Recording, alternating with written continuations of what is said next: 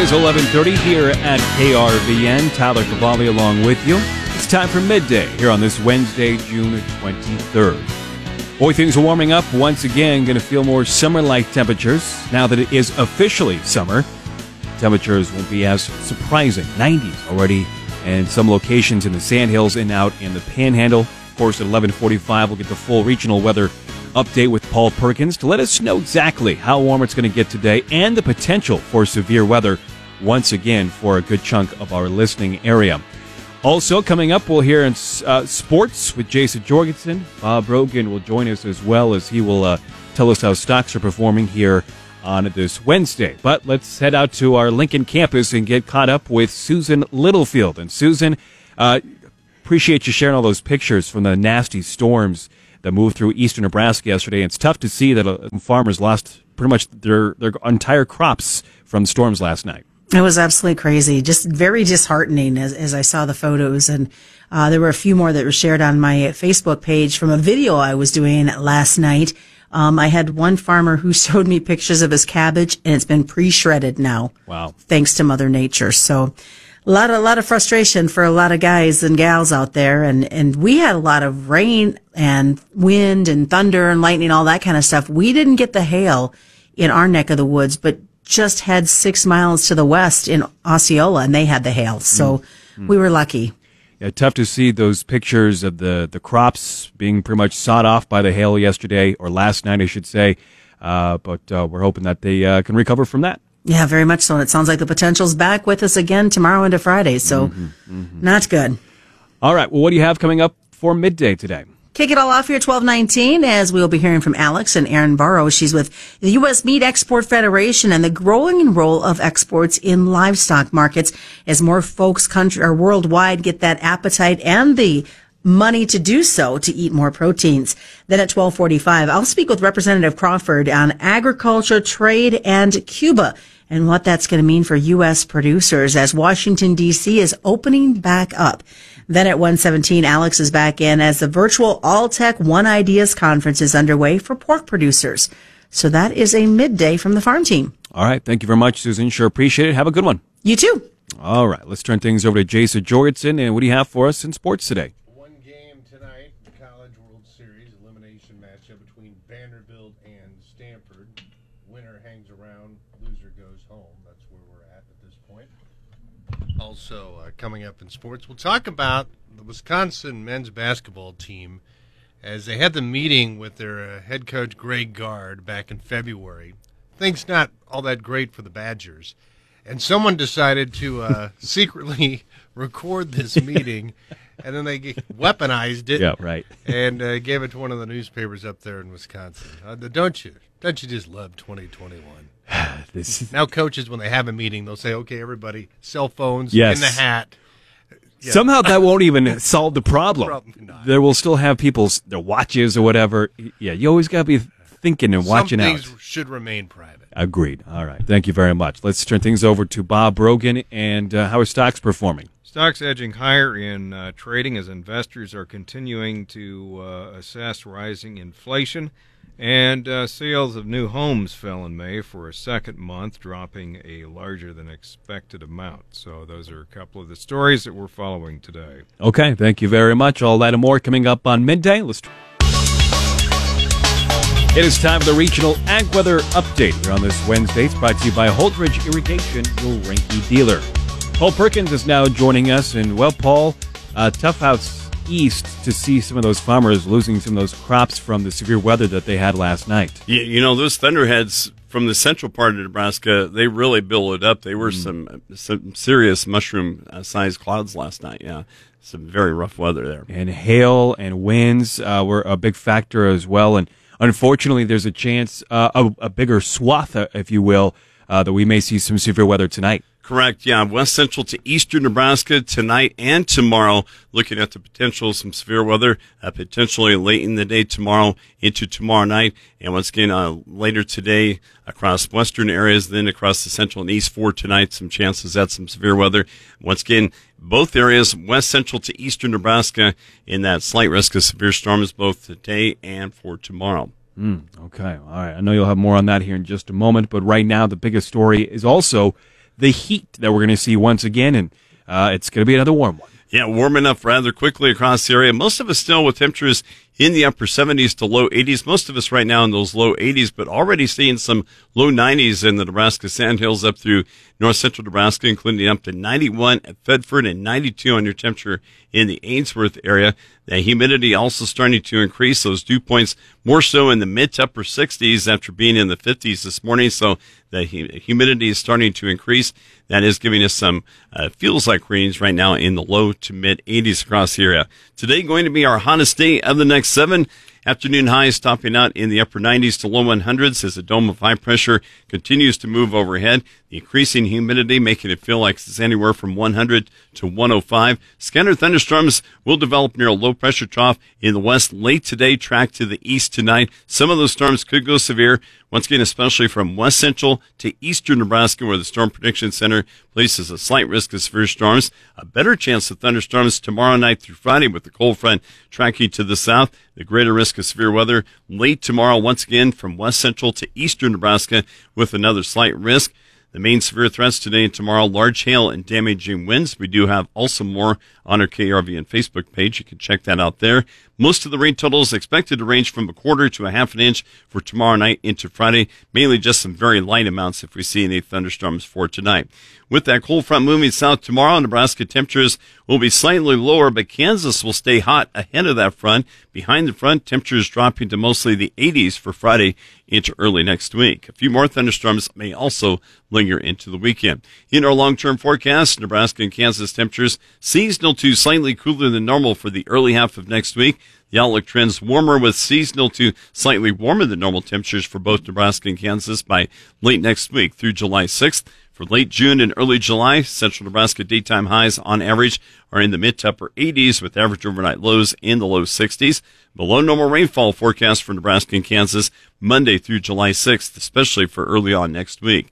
Key weather factors driving the markets include a day or two of heat across the plains, a chance for widespread rain across the Corn Belt, and the ongoing heat wave in the Black Sea region. Tonight through the next several days, significant rain will unfold across the Midwest. 5-day totals could reach 5 inches or more from southeast Iowa and northern Missouri into southern Michigan and northern Indiana. The central and southern plains through the mid-south also expected to experience some periodic heavy rain. The rain, though, will have a sharp cutoff to the northwest with only light rain expected across the northern plains and far upper Midwest. Recent rain mostly skipped Minnesota and northwest Iowa, where drought is worsening. The next rain likely to produce some good rain totals for most states, with the exception of Minnesota. Across the southern plains, the upcoming rain helping to develop corn and soybeans, but could delay wheat harvest. In the very dry northern plains, chances for rain through the weekend look to be mostly isolated. In the Black Sea region, especially in the Black Sea region, especially southwest Russia, triple-digit heat since the weekend continues the rest of this week. Soil moisture is holding for now after last week's rain, but the heat is drying the soils for the corn and spring wheat. Showers will move into the western Black Sea region this weekend, but the rain may not move into Russia until the middle of next week. So potential for some rain coming up, which is good. But again, the one thing we're looking at later tonight, possibly next couple of days, the severe weather. Potentially hail, is that the biggest threat? Yeah, right now, damaging winds and some hail. It's more of a kind of a question mark as to how things may transpire tomorrow, because a lot of it will depend on what will be left over for some storm energy after we see some storms move through for tonight. But definitely a potential, once again, west central to eastern Nebraska in that slight risk of severe storms both later today and tonight, and also for later tomorrow into tomorrow night. Okay, and you have those maps available for people to see where at? On our KRVN Facebook page, you can check them out there, and it has all the details on some timing and things like that, too. Okay, good stuff. As always, for a full weather forecast, where can somebody find that? Weather page, KRVN.com. Thank you, Paul. Public Power District. The growing role of exports in livestock markets. I'm Alex Wachowski on the Rural Radio Network. Erin Borer is an economist with the U.S. Meat Export Federation, and she recently spoke on this topic at a UNL webinar. She first explained the role of the U.S. Meat Export Federation, saying it's boots on the ground.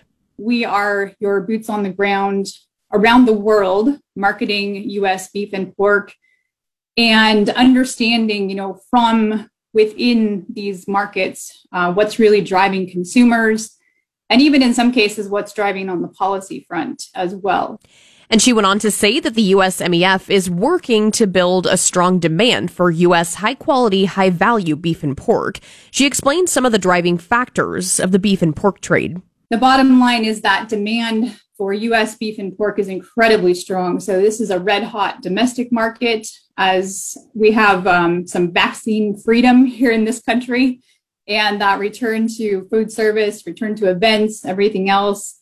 But exports have also been red hot, and that's even with a very mixed COVID situation or COVID comeback around the world. So in a sense, you can see even more optimism as restaurants are really able to fully reopen and consumers able to get out there in other countries around the world. There's some changes on the China front, super bullish for US beef, some pullback for pork, and some other crazy things happening like with Argentina restricting exports. And you also have this shipping backlog, which continues to impact. So it's hard to imagine how big our exports would be if we didn't have these logistical hurdles, which really are kind of hamstringing us. And that's part of what's driving your inflation of, everything. In recapping the beef side of things, Erin said there's no shortage of beef and demand is driving prices higher. The fact that our beef prices are sharply higher than a year ago, we're at essentially record levels if you exclude what happened last year with our plant disruptions. And at the same time, we've been producing more beef and more fed beef than we did not only last year, but also compared to 2019. So it's not a supply issue. It's red hot demand driving this market. And that's both domestically and on the export front. We saw those March exports record large. And again, we have U.S. beef exports up about 10% this year. And cold storage inventories tightened a bit more in this latest report, but still you're seeing product available there in freezers, just maybe not in the format that's wanted or needed at the moment. And then, of course, we know that the higher input costs and near and dear to you in Nebraska are these higher feed and commodity prices playing in here as well. And as for the pork side, she said there's also no shortage of pork, and demand and limited freezer inventories are driving pork prices higher. On the pork side, it's very similar, although you have very tight inventories in this case. So when the production slowed last year, we continued to export to consume, and that freezer inventory has never been rebuilt. And so this continues to put a real floor on these pork prices. Especially as food service is trying to repipeline, and as pork is such a critical ingredient for like everything. If we think about going back to baseball games, so just that hot dog and sausage demand, bacon on everything, all of this has continued to pull on the demand side, and we've not been able to refill freezers. And that has, again, kept these prices at much higher levels. Also at, the highest we've seen since 2014 when we had PED. Again, those comments coming from Erin Borer, and she's with the U.S. Meat Export Federation. From the Nebraska Soybean Board Studio, which is brought to you by Nebraska soybean farmers and their checkoff, you're listening to the Rural Radio Network.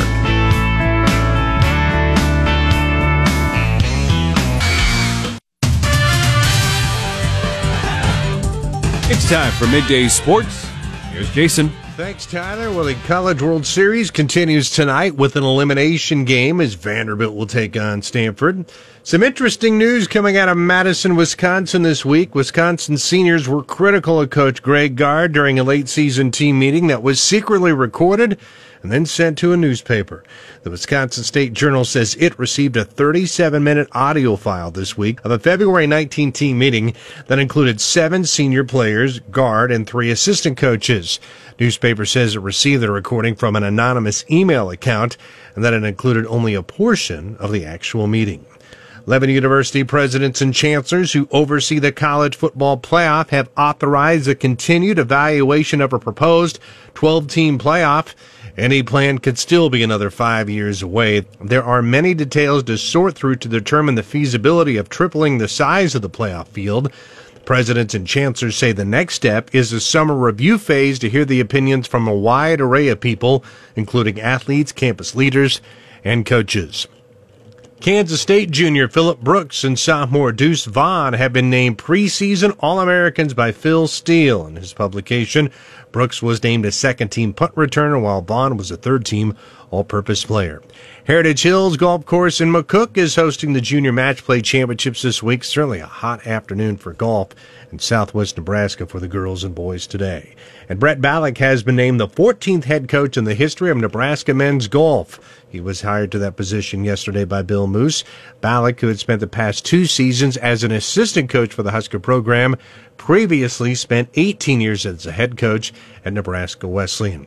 And there's more than a berth in the NBA Finals for the winner of the improbable matchup between the Bucks and Hawks. The winner of the Eastern Conference Finals that start tonight will end decades of frustration. Milwaukee won its lone NBA title in 1971 and last reached the finals in 1974. The Hawks won their only championship in 1958 and lost in the finals in 57, 60, and 61, and that's when they were playing in St. Louis. The Bucks got to the conference finals by sweeping Miami and then surviving a 7-game series with the second-seeded Brooklyn Nets. That is a look at sports. For more, you can find that anytime at krvn.com. I'm Jason Jorgensen.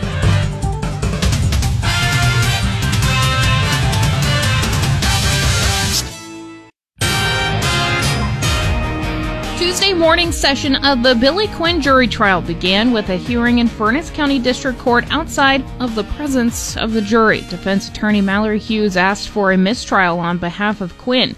She cited a letter released by Senator Ben Sass's office asking the Federal Department of Justice to assist in the prosecution of Quinn and others in an ongoing child sex trafficking investigation. Essentially, would appear to be saying that the state needed help with the prosecution and labeling Mr. Quinn and other co-defendants as child rapists. Not a single person in this case has been convicted of child sex assault as it stands, and he is labeling Mr. Quinn regarding the very issue that the jury is here to decide, and we still have multiple days of testimony left. Assistant Attorney General Corey O'Brien, who is assisting in prosecuting Quinn and others, opposed the mistrial. He told District Judge David Urban that he agrees with Hughes' comments on the inappropriateness of the letter that was sent by Senator Sass while there's a sitting jury trial going on in a matter, and Sass making comments about this particular case. Attorneys and Judge Urban pulled jurors individually outside the presence of other jury members, media, and the public to see if Senator Sass's statements had any effect on the jurors. After reconvening, Judge Urban denied the motion of mistrial and the jury trial continued. New data released Wednesday shows that Nebraska's unemployment rate remained one of the lowest in the country as it fell even lower in May. The state's 2.6% unemployment rate tied with Vermont for the second lowest rate in the nation, behind only New Hampshire's 2.5% unemployment. Nebraska's seasonally adjusted unemployment rate declined in May to 2.6% from April's 2.8%. as the number of jobs in the state continued to grow. Nebraska's current unemployment rate is less than half of last May's 5.4% unemployment, when restrictions related to the coronavirus pandemic prompted widespread layoffs and business closures. Offutt Air Force Base's 55th Wing has a new leader, the first woman to command the 80-year-old reconnaissance unit. The Omaha World Herald reports that Colonel Kristen Thompson took over command Tuesday, becoming the first woman among the 65 officers who have led the unit since it was established in 1941. She replaces Colonel Gavin Marks, who was the first black leader of the unit. Marks led the 55th Wing through a tumultuous time that included the early stages of recovery from the March 2019 floods and the COVID-19 pandemic. About 300 people, including Nebraska Governor Peter Ricketts, attended the ceremony. A 24-year-old Omaha man was injured in a jet ski collision at about 4 p.m. June 21st at Lake McConaughey State Recreation Area in Keith County. The man was taken to UC Health University of Colorado Hospital with non-life-threatening injuries. He and a 27-year-old Omaha man were driving their jet skis in the Martin Bay area of the lake near Beach Area Number 2 when the 27-year-old collided with the man's jet ski, striking his leg. The man fell off and was taken to shore. Keystone Lemoyne Fire and Rescue Emergency Medical Services provided medical treatment at the scene. Nebraska State Patrol and Keith County Sheriff's Office also assisted. The Nebraska Game and Parks Commission is investigating the incident. No citations have been issued at this time. Reporting for the Rural Radio Network, I'm Ellen Tide.org. As the world comes back to a new norm, so does the reopening of Washington, D.C. Good afternoon. I'm Susan Littlefield on the Rural Radio Network. Representative Rick Crawford, who represents the 1st District in Arkansas, is a member of the House Agricultural Committee. He talks about the reopening of D.C. Particularly, I think, we're coming off a Memorial Day break, and you can see a marked difference. Number one, fewer people wearing masks, and that's largely attributed to vaccinations. And I think just in general, I think people are ready to get back to normal and see the country fully reopened. And if the Capitol is fully reopened, that sends a signal to the rest of the country. At one point, work was underway to have trade with Cuba. And according to the representative, it's on the docket to have more discussions once again. I think we're going to probably start to broach the subject again. And I think what we've seen over the last couple of years, most notably since Miguel Diaz-Canel decided to acknowledge Maduro's election victory, which most of the world did not. He aligned with some of the folks that probably did not mesh well with relationship with the United States, and that sort of took a lot of the luster off of this effort to try to normalize relationships with Cuba, and so it sort of stalled, quite frankly, and I think people probably looked at it as if they, myself included, I don't want to go down that road and alienate my colleagues over this issue. When Miguel Diaz-Canel, I had hoped that when he ascended to the position that he's in now, that he would be a reformer type figure. That was the impression I got initially. I haven't had the opportunity to meet him, but there was an effort on their part to facilitate a meeting, and after the Maduro thing, I was kind of cooled on him a little bit. We're starting to see that turn. I think people need to understand that the Cuba trade is a highly charged political issue that presidents don't want to touch typically in their first term. And the reason is because Florida is a pivotal state, and the Cuban Americans in South Florida are very vocal. But I honestly think that, and I've seen polling over the years, and when I say over the years, I'm talking about probably the last 5 or 6 years. And that, he says, is a generational shift when it comes to that attitude. And so now we have, millennial Cuban Americans asking the question, why can't I not go back and visit my grandmother or my grandfather in Cuba? Valid point. And we saw that President Obama took some steps to that end, but everything he did was executive action. And I think the mistake that he made was he assumed he needed, obviously, we had a Republican majority throughout most of his tenure, and he assumed that Republicans wouldn't support anything to do with changing the posture in Cuba. I think that was not a good assumption. So he did everything unilaterally through executive action, and of course then Trump came in and sort of reflexively did away with all of that. So we've not been able to make progress in a meaningful way in that, because it's a back and forth. It's always a political football. And I think, quite frankly, on the ag front, we would be doing ourselves and the Cuban people a major favor by saying, let's start this process by selling U.S. ag products in Cuba. And if we can get there, I think we can take the next steps and build on that. There are those in Congress that propose a full-on repeal of the embargo and an immediate sort of reestablishment of a relationship with Cuba. I'm not rejecting that, but I think the best place to start is with ag. Another aspect of agriculture that Representative Crawford is looking at is agriculture and intelligence and how they meet together.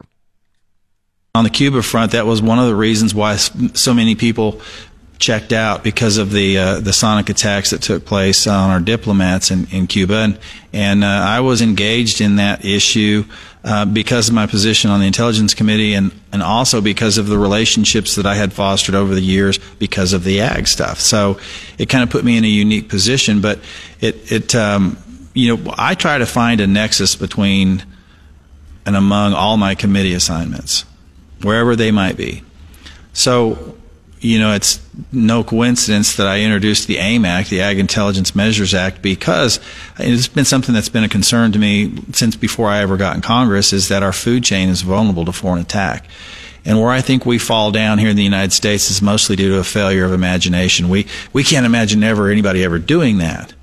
But when we have gaps, weaknesses, and vulnerabilities, our adversaries are looking for those opportunities to exploit those. And the pandemic sort of brought those weaknesses, gaps, and vulnerabilities to the fore. So I thought now is a good time, while we've got people's attention, now's a good time to bring this intelligence piece to the floor, because it's important for folks to know that food security is national security, and if our food security, our food chain integrity is breached, we have a major vulnerability. That's Representative Rick Crawford from Arkansas. Thanks to fellow farm broadcaster Tony St. James for his audio interview with this congressman. I'm Susan Littlefield on the Rural Radio Network.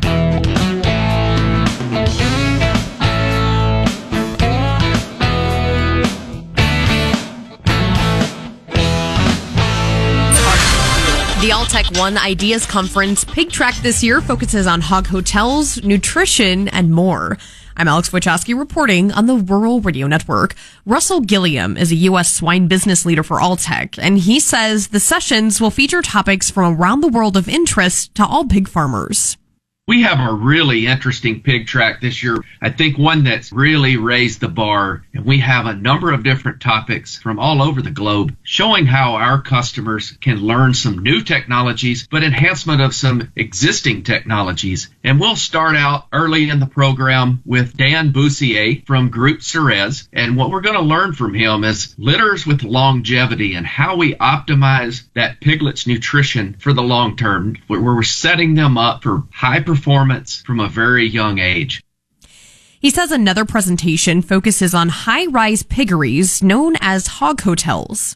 They're all over the news where we're doing these pig hotels, and we have one of the leaders in that area from China, Yu Ping, and he's the chairman and founder of what's called Yu's Design. And a number of his designs are actually being put in practice throughout China. And I think a lot of people are going to be very interested to see this. There's a lot of eyes on this as it develops, and learning how can we really reduce our footprint of these pig barns and also capitalize on the genetic potential of our animals. And Gilliam adds that one session will focus on improving pig production with technology. We're going to hear from John Hook, who's the president of Summit Smart Farms, and he's going to talk about improving pig production with better technology, or higher technology, if you will. We're going to learn about remote learning. We're going to learn about machine learning. We're also going to look at some other tech trends that are enhancing not only the performance of those animals, but also the welfare of those animals. And Gillian adds that another presentation will focus on the role that nutrition plays in the sustainability of the food chain, including nutrition and pig safety. And we're going to hear about that from a panel discussion, which I will be leading with Dr. Scott Dee, Dr. Barry Kirkhart, and Dr. John DeYoung. And they're going to lead us down this pathway of what they've learned over the last couple of years of improving biosecurity, not only at farm level, feed trucks, feed mills, etc., and how they've also improved their performance throughout that same time frame. Again, those comments coming from Russell Gilliam with Alltech. And along those same lines, with health and nutrition, the National Pork Board says AgView, which is a free opt-in technology solution from the Pork Board, helps producers of all sizes and types provide disease status updates and pig movement data to state animal health offices. The Pork Board said it's playing a vital role in business continuity should there be a foreign animal disease outbreak in the United States. As more producers learn about AgView and utilize the program, they say the next focus is keeping records updated. Patrick Webb, he is a veterinarian and director of swine health with the National Pork Board, explains more. Our state animal health officials need updated and accurate data for locations and movements in order to mount an effective response to an outbreak like that. If they don't have any data, you have to go on the precautionary principle, and all of a sudden we've stopped movement with little or no idea of when we would start again. And so our producers have that data. We just need a way to get that to the state animal health officials in a way that it's secure and a method that allows it to be understood in a way that they can make risk-based decisions versus just stop movements. Broadcasting today from the Nebraska Soybean Board Studio, which is brought to you by Nebraska soybean farmers and their checkoff. You're listening to the Rural Radio Network. your roots.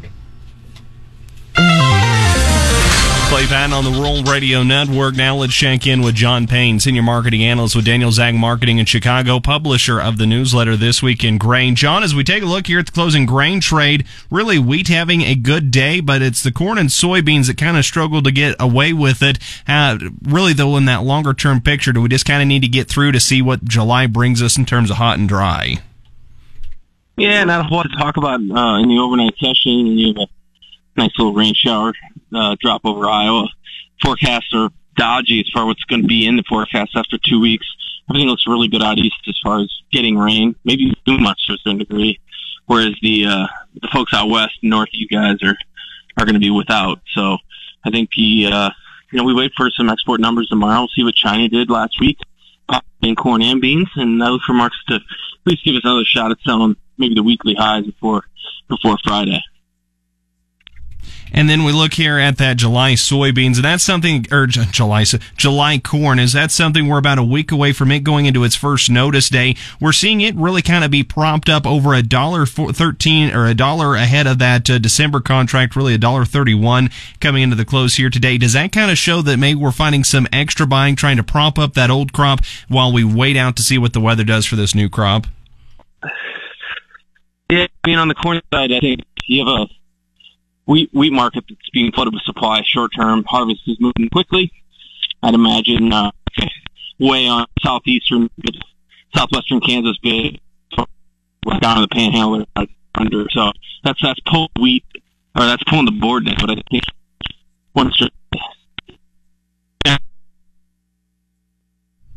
unfortunately, having some phone difficulties there with John Payne. Again, John Payne, Senior Marketing Analyst, Daniels Ag Marketing in Chicago. If you'd like to continue this conversation where we're unable to at the moment, check out DanielsAgMarketing.com. That's DanielsAgMarketing.com. There you can sign up for John's daily free newsletter. He calls it This Week in Grain. That's where he can shoot it and delivers it right to everyone's inbox. Again, he offers that as a free service. But we did see both the corn and soybeans in lower in the red today. Really, it was a meal play that put a lot of pressure back over on soybeans. And interesting for the corn, again, the July contract ends in the green, and then we go all the way out to December new crop 2022 to find more green on the screen, while we kind of just saw some general light selling. That it really came back, though, off of its lows in the afternoon trade to try and end that corn market up higher. In the outside trade, U.S. dollar index not really a factor here today, as it's kind of laid flat all day, currently up just 3 ticks at 91.77, waiting to see the latest and what the Fed wants to do when it comes to tapering. Minneapolis spring wheat, though, gains almost 3% on the day, while the Kansas City wheat contract's up 2.5% across the board.